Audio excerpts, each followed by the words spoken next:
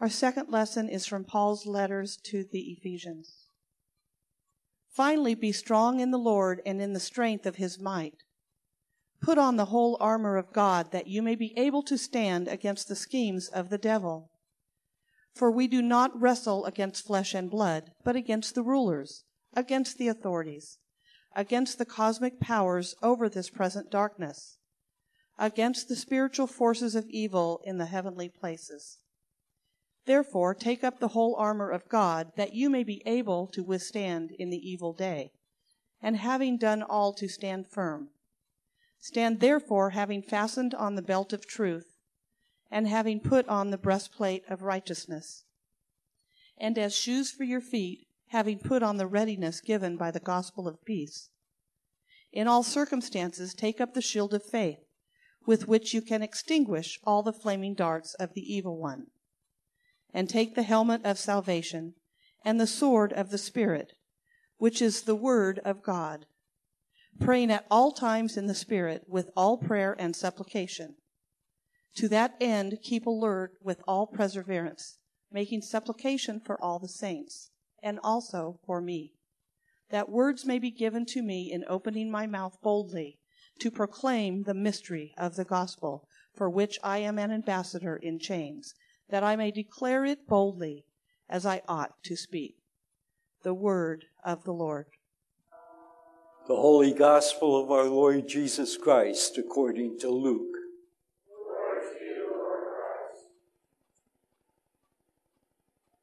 After this, the Lord appointed 72 others and sent them on ahead of him, 2 by 2, into every town and place where he himself was about to go. And he said to them, the harvest is plentiful, but the laborers are few. Therefore, pray earnestly to the Lord of the harvest to send out laborers to his harvest. Go your way. Behold, I'm sending you out as lambs in the midst of wolves.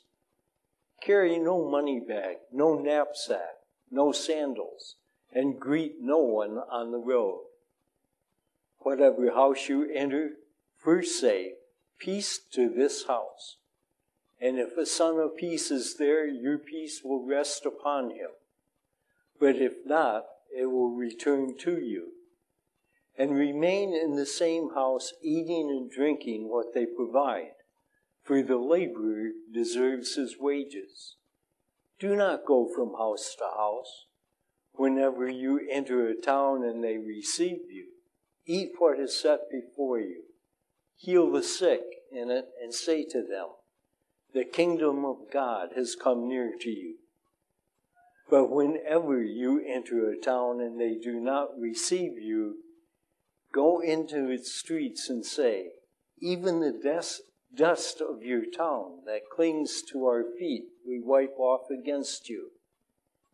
Nevertheless, know this, that the kingdom of God has come near. I tell you, it will be more bearable on that day for Sodom than for that town. Woe to you, Chorazin! Woe to you, Bethsaida! For if the mighty works done in you had been done in Tyre and Sidon, they would have repented long ago, sitting in sackcloth and ashes. But it will be more bearable in the judgment of Tyre and Sidon than for you. And you, Capernaum, will be exalted to heaven. You shall be brought down to Hades. The one who hears you hears me, and the one who rejects you rejects me. And the one who rejects me rejects him who sent me.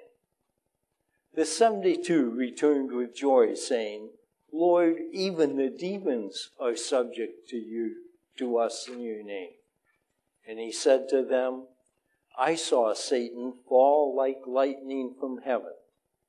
Behold, I have given you authority to tread on serpents and scorpions, and over all the power of the enemy, and nothing shall hurt you.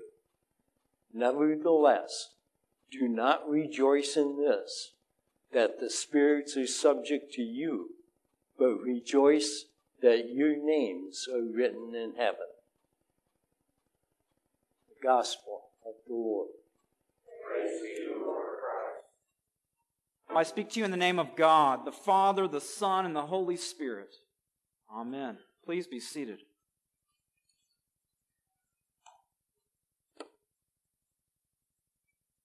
This morning in our second lesson from Ephesians, we find Paul's famous passage on the spiritual armor.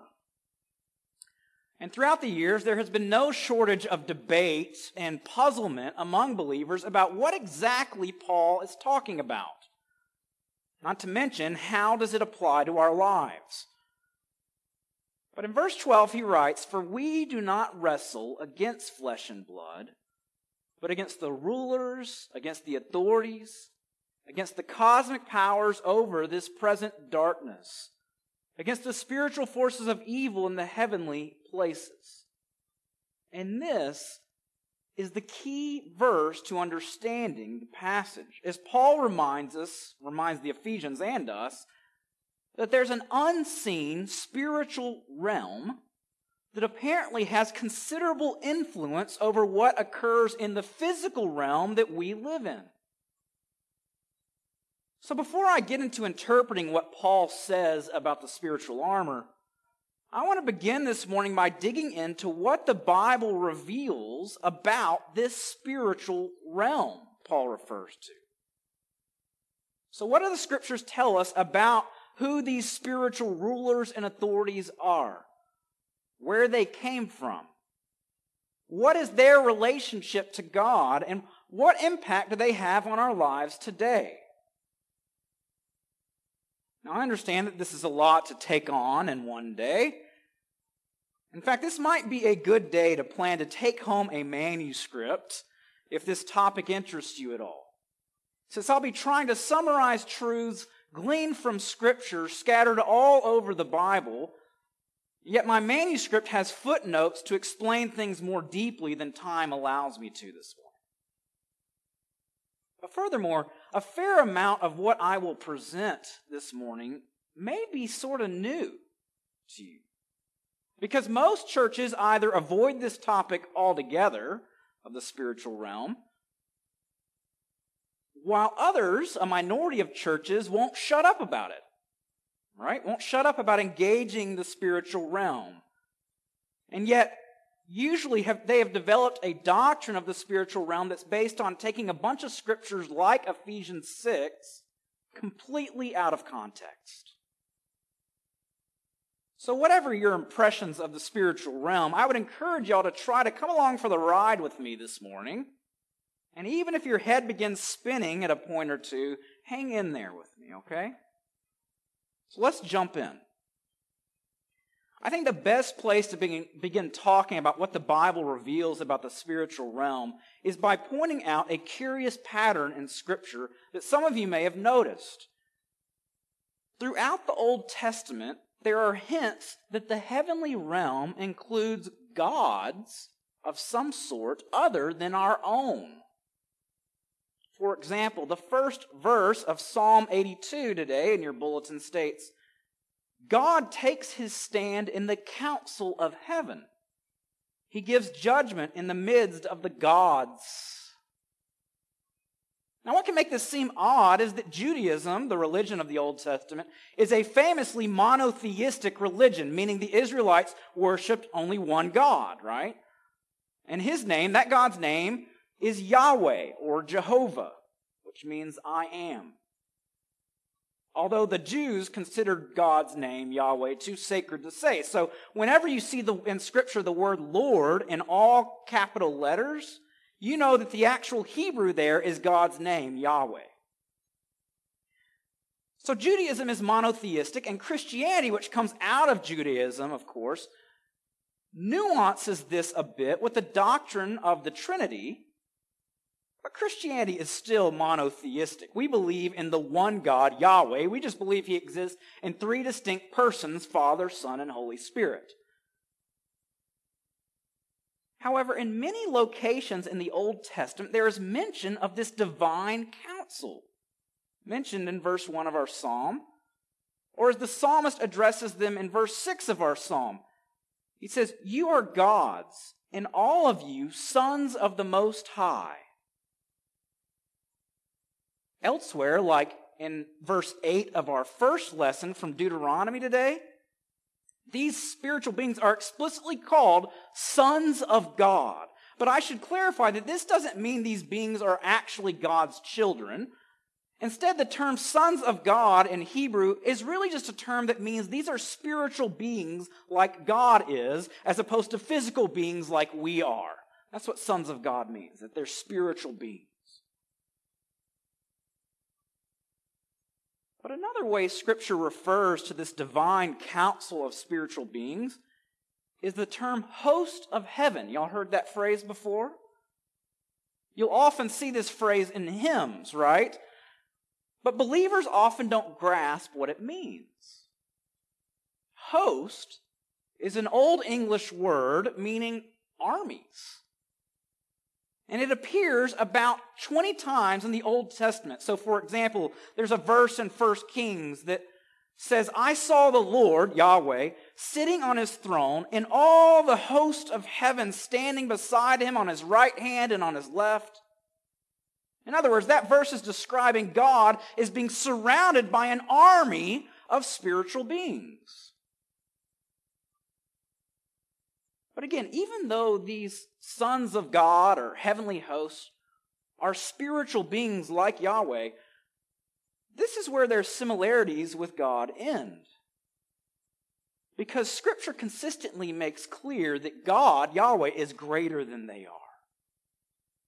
More than 50 times in the Old Testament, it refers to Yahweh as the Most High God, a notably relative term, right?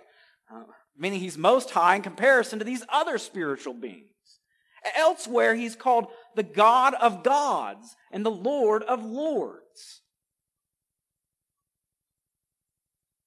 So when we do come across passages that would seem to rule out the existence of other gods, like the one that says, "There is no other God but Yahweh," what this really means is that these other gods just do not compare to Yahweh.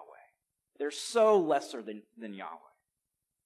You might think of them as demigods. But they're also different because they aren't eternal beings like Yahweh. Instead, they are beings with limited power, created at some point along the line by God.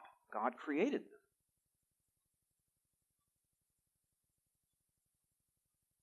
So what can we know about God's creation of these beings? Well, ancient peoples actually identified the heavenly lights of the moon and the stars with these divine beings. In fact, the moon and the stars were the gods of the Egyptians and the Canaanites. That's who they worshipped, right? But the Israelites identified these heavenly lights as representing divine beings as well, actually. Of course, they recognized that Yahweh was the Most High God behind it all.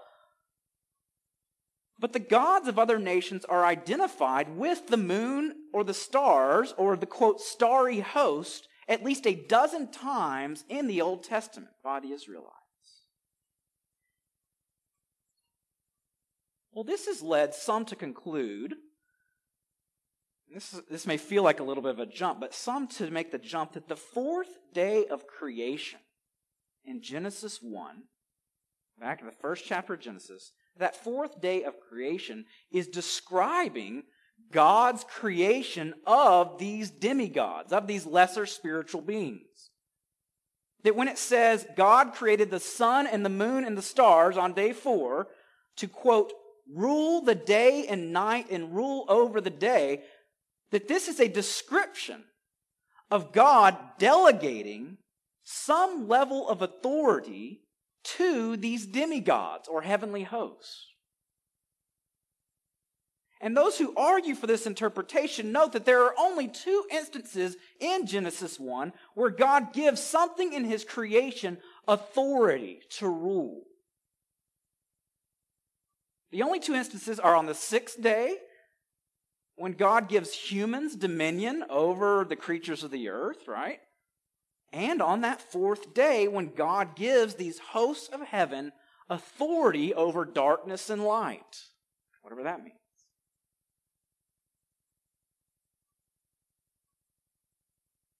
But our first lesson this morning actually fills in a little more information about what sort of authority God delegated to these spiritual beings. Look what Moses says beginning at verse 7, where I've underlined. He writes, "Remember the days of old. Consider the years of many generations. Ask your father, and he will show you, your elders, and they will tell you. When the Most High gave to the nations their inheritance, when he divided mankind, he fixed the borders of the peoples according to the number of the sons of God. But the Lord's portion is his people, Jacob his allotted heritage."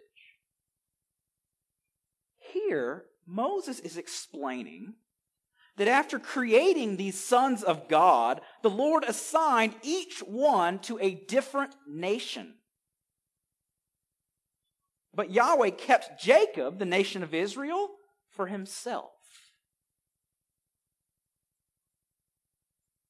So what you're looking at in that verse is the Bible's explanation. Get this, the Bible's explanation for how these spiritual beings or heavenly hosts became the false gods of the nations surrounding Israel. Right there, in Deuteronomy 32. But if you read about some of these false gods of these foreign nations in the Bible, some of them are responsible for pretty awful things. Like calling those who worship them to sacrifice their children to them and things like that. God clearly also doesn't want them to have anything to do with these foreign gods, right? The Israelites. So what changed? If God created these spiritual beings, what went wrong? Well, Scripture seems to indicate that these spiritual beings had a fall into evil that paralleled humanity's fall into sin. So just as the serpent convinced Adam and Eve in Genesis 3 to be dissatisfied with the role that God had given them, of having dominion over creatures, apparently these sons of God weren't satisfied with their role either. This is perhaps the best explanation of a bizarre episode in Genesis 6 that describes the sons of God deciding to have sex with the daughters of men. I told you it was bizarre, right? With human women. So you see, instead of simply ruling the nations they were given authority over, these sons of God misused that authority by violating these humans and using them to their own ends.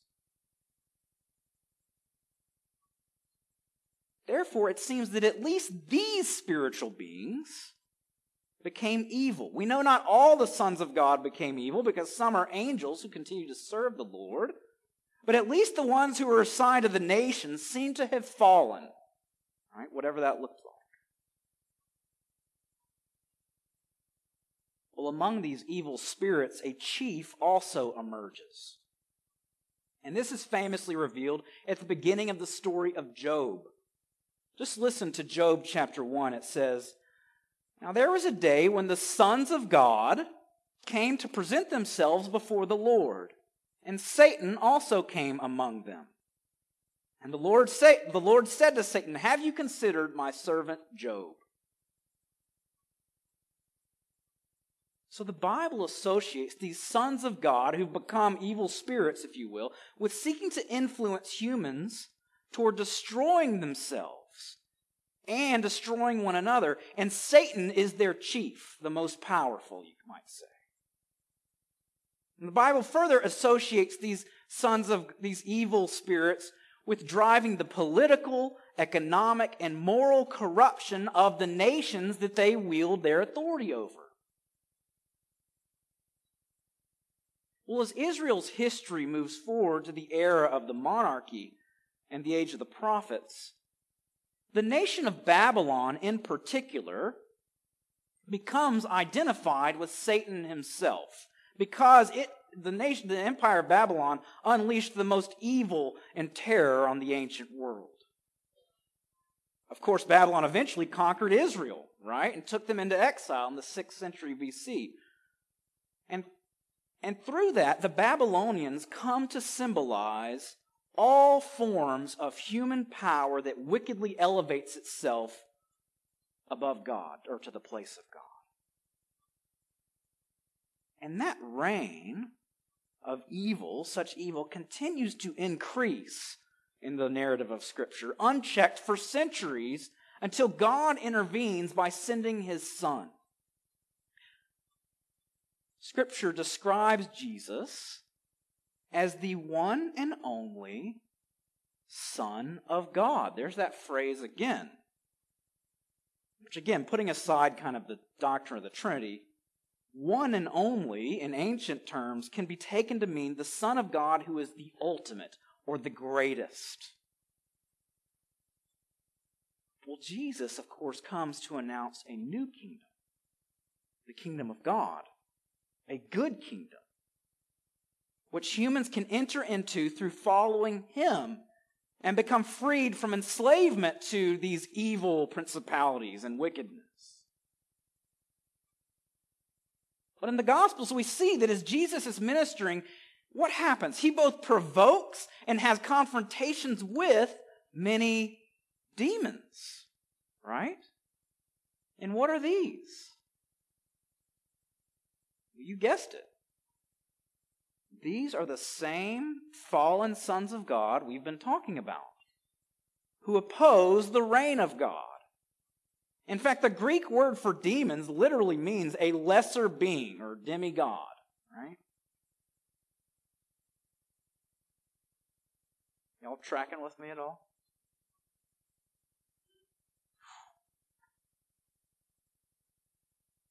Well, if we turn briefly to our gospel passage from Luke, where I underlined, you'll notice, it's described Jesus sending out 72 of His followers to minister in His name. And in verse 17, they returned saying, "Lord, even the demons are subject to us in your name."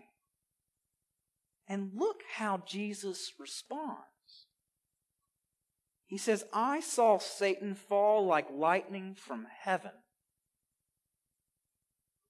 Meaning, as Jesus sees people shifting their allegiance to Him as God's appointed new human king, as people shift their participation from human kingdoms given to evil into God's kingdom, in the spiritual realm, Jesus is seeing Satan's kingdom falling. Right? And then, of course, through Jesus' death and resurrection, He made Satan's defeat sure, and also made a way for us to become adopted, according to Paul, sons of God and daughters of God. There it is again. Meaning we're no longer required to be enslaved to the evil forces of the fallen sons of God, because in Christ we now are not subject to them. Right? But, as we all know too well, we still remain vulnerable to cooperating with evil and even being quite blind to the fact that we're doing it at times. In fact, any time believers operate in either attitudes or behaviors that dehumanize ourselves or other people, we are aligning ourselves with those spiritual forces opposed to God. And of course, we are vulnerable to this in many areas and on many levels. As I mentioned, the Old Testament seems to focus on evil spirits wielding influence on the geopolitical level, right?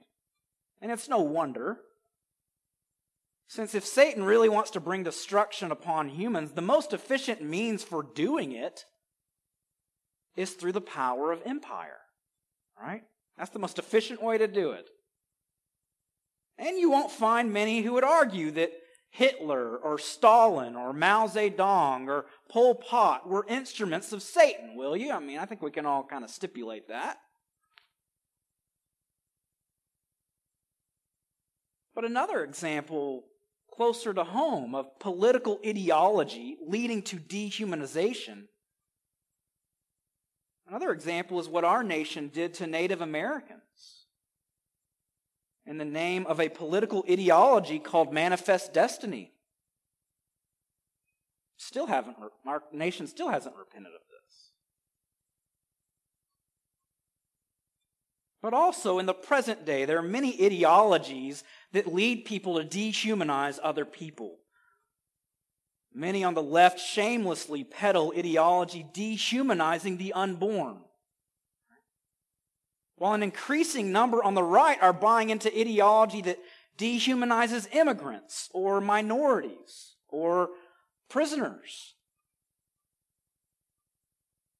In other words, our nation's politics are rife with ideologies that dehumanize one party of people to cater to the selfishness of another group of people. And to align with those ideologies is to align ourselves with the powers of evil, plain and simple. We can rationalize it if we want.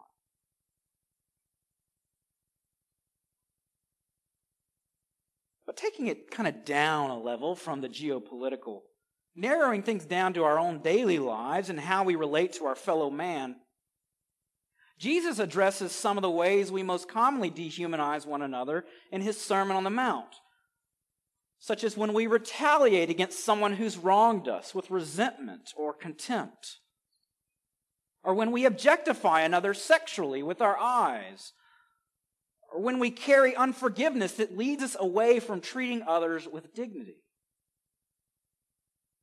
Despite how common and completely excused and rationalized these behaviors are in our society, when we behave this way, we are cooperating with Satan's plan for us. Plain and simple, not the Lord's plan. And then finally, in our home, just last week we talked about how common a dynamic develops in a marriage where we seek to serve ourselves by relating to our spouse with controlling love rather than differentiating from them and loving them unconditionally and sacrificially. Well, in doing so, we are dehumanizing them. We are playing God in their lives. It's not just our spouses, though. Our kids aren't exempt from this, as we can dehumanize them as well by projecting our own dreams upon their lives or positioning our ego to feed off of their achievements. Again, in our society, many of these behaviors are viewed as completely normal. But in truth, they are satanic. Sorry. The father of lies is behind that.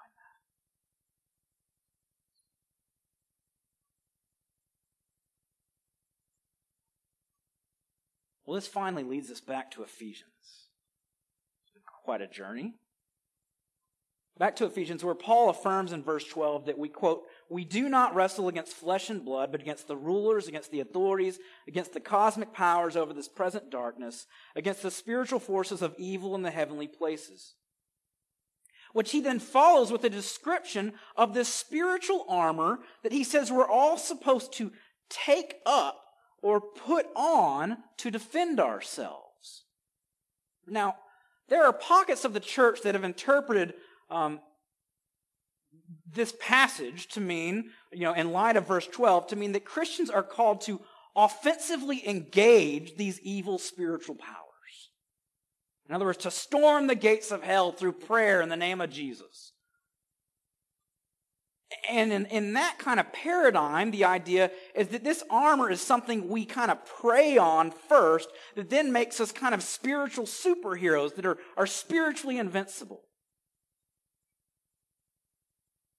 Well, maybe. Perhaps. But if we consider this passage in light of the context of the whole letter and in light of what Paul has been up to in Ephesians, it becomes pretty clear that that's not what Paul is aiming for at all. Many of you recall when we began walking through Ephesians back in July, we saw Paul opening this letter by reminding the Ephesians of the new way of living Jesus has made available. Life in the Spirit, or life in the kingdom, whatever you want to call it. Over and over again, Paul uses this phrase, in Christ, or in the Lord. And we talked about how Paul was calling us to actually stand in the Lord, to live in the Lord. Right? Meaning to live in an active relationship of reliance upon Him through His Holy Spirit. But then a few weeks later, we had moved forward in Ephesians, and we saw how Paul had moved forward in the letter to talk about ethical instruction. The passage we looked at was where Paul was encouraging the Ephesians to put away falsehood, to put away anger and corrupt talk. Y'all remember that? To seek to become a giver rather than a taker.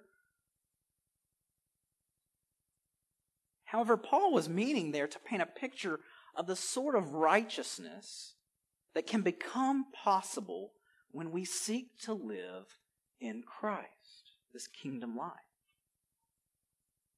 So Paul giving all these ethical commands was good news because to the extent that we are able to obey them and obey God's commands, we will experience true freedom in life. Our life will be more harmonious and more joyful and more at peace.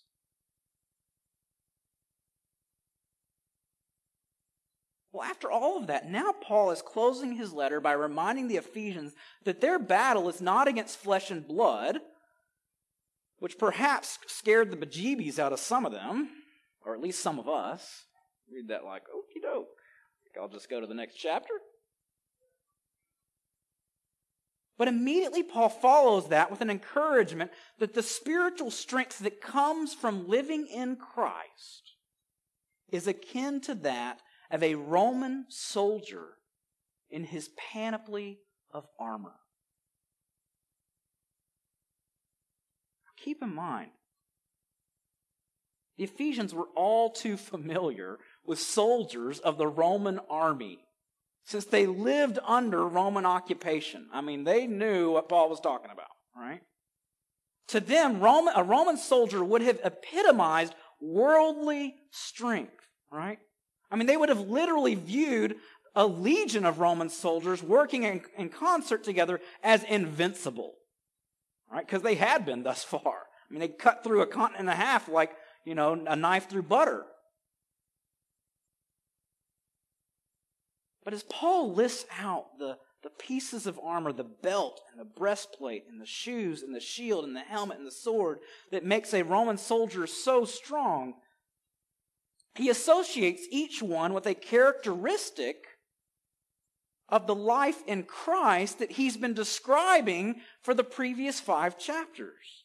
Truth, righteousness, peace, faith, salvation, knowledge of the Word of God. So what's Paul up to? Well, this is Paul's way of saying that while the spiritual forces opposing the Ephesians are too great for them in their own strength, if they will merely seek to live in Christ as he's taught them to and as he's been talking about, then the designs and the plans and the schemes of these evil forces will not succeed in their lives. In other words, he's telling them that the whole secret of spiritual strength lies in living in this physical life in spiritual union with the Lord. If we forsake abiding in Christ, then these evil forces are going to wreak havoc in our lives and use us to wreak havoc in the lives of others, of course. But if we remain committed to living lives of truth and righteousness and wisdom and peace, these things he's talking about, through reliance upon Jesus and through opening up ourselves to the work of the Holy Spirit in our lives, we're going to be okay. And we'll even become a blessing, a haven, protection for others. So I know people often try to turn this passage into a guide to becoming a spiritual superhero and actively taking on Satan, kind of creating these Christian Harry Potters, you know. But to hold to that interpretation, we really have to ignore the context of the whole letter. In fact, verse 11 makes clear that Paul's talking about standing against the devil's schemes, not going after the devil. Other scholars have noted that the armor Paul describes actually isn't the complete Roman armor, but the complete armor of a Roman soldier. Paul leaves out 2 of the 3 offensive weapons. He includes only 1 offensive weapon in the sword. Everything else is defensive, which led Bishop Mould to conclude Paul is not painting a picture of a march or an assault, but of the holding of the fortress of the soul and the church for the heavenly King. Of standing in Christ. So perhaps God has called certain believers to be offensive and aggressive, to employ some methods of spiritual warfare in certain situations. But I tell you what, if I'm going to get into that sort of stuff as a Christian, it has to remain secondary to cooperating with God's number 1 objective for me, which is changing my character to be more like Jesus. It has to remain secondary to that, or things are going to get wacky. We must recognize that in our sinfulness, there's going to be a pull towards spiritual practices that focus on problems that are external to us. And that pull is going to be there in our sinfulness in order to evade and stay away from the inner work that true discipleship requires of us. So some Christians get fixated on influencing politics for Jesus. Others obsess over the end times. Some focus on getting the liturgy just perfect. And still others get into signs and wonders and spiritual warfare, all the while resisting, in some cases, the work God is dying to do for them and in them of healing and changing their hearts. So I'm not saying these interests are bad or wrong in and of themselves. I'm sure God has called people to develop proficiency in each of the areas I just mentioned. But a belief that must be foundational, a belief that is indispensable to healthy spirituality, is the belief that the source and root of all of my problems begins with me and my sinful attitude. Not people out there. Not things out there. The source of all my problems is my heart aligning with the schemes of the enemy. My trying to play God. And working on that, working on our character, is how Jesus that's how he wants to bring change to the world through us. Everything else is secondary.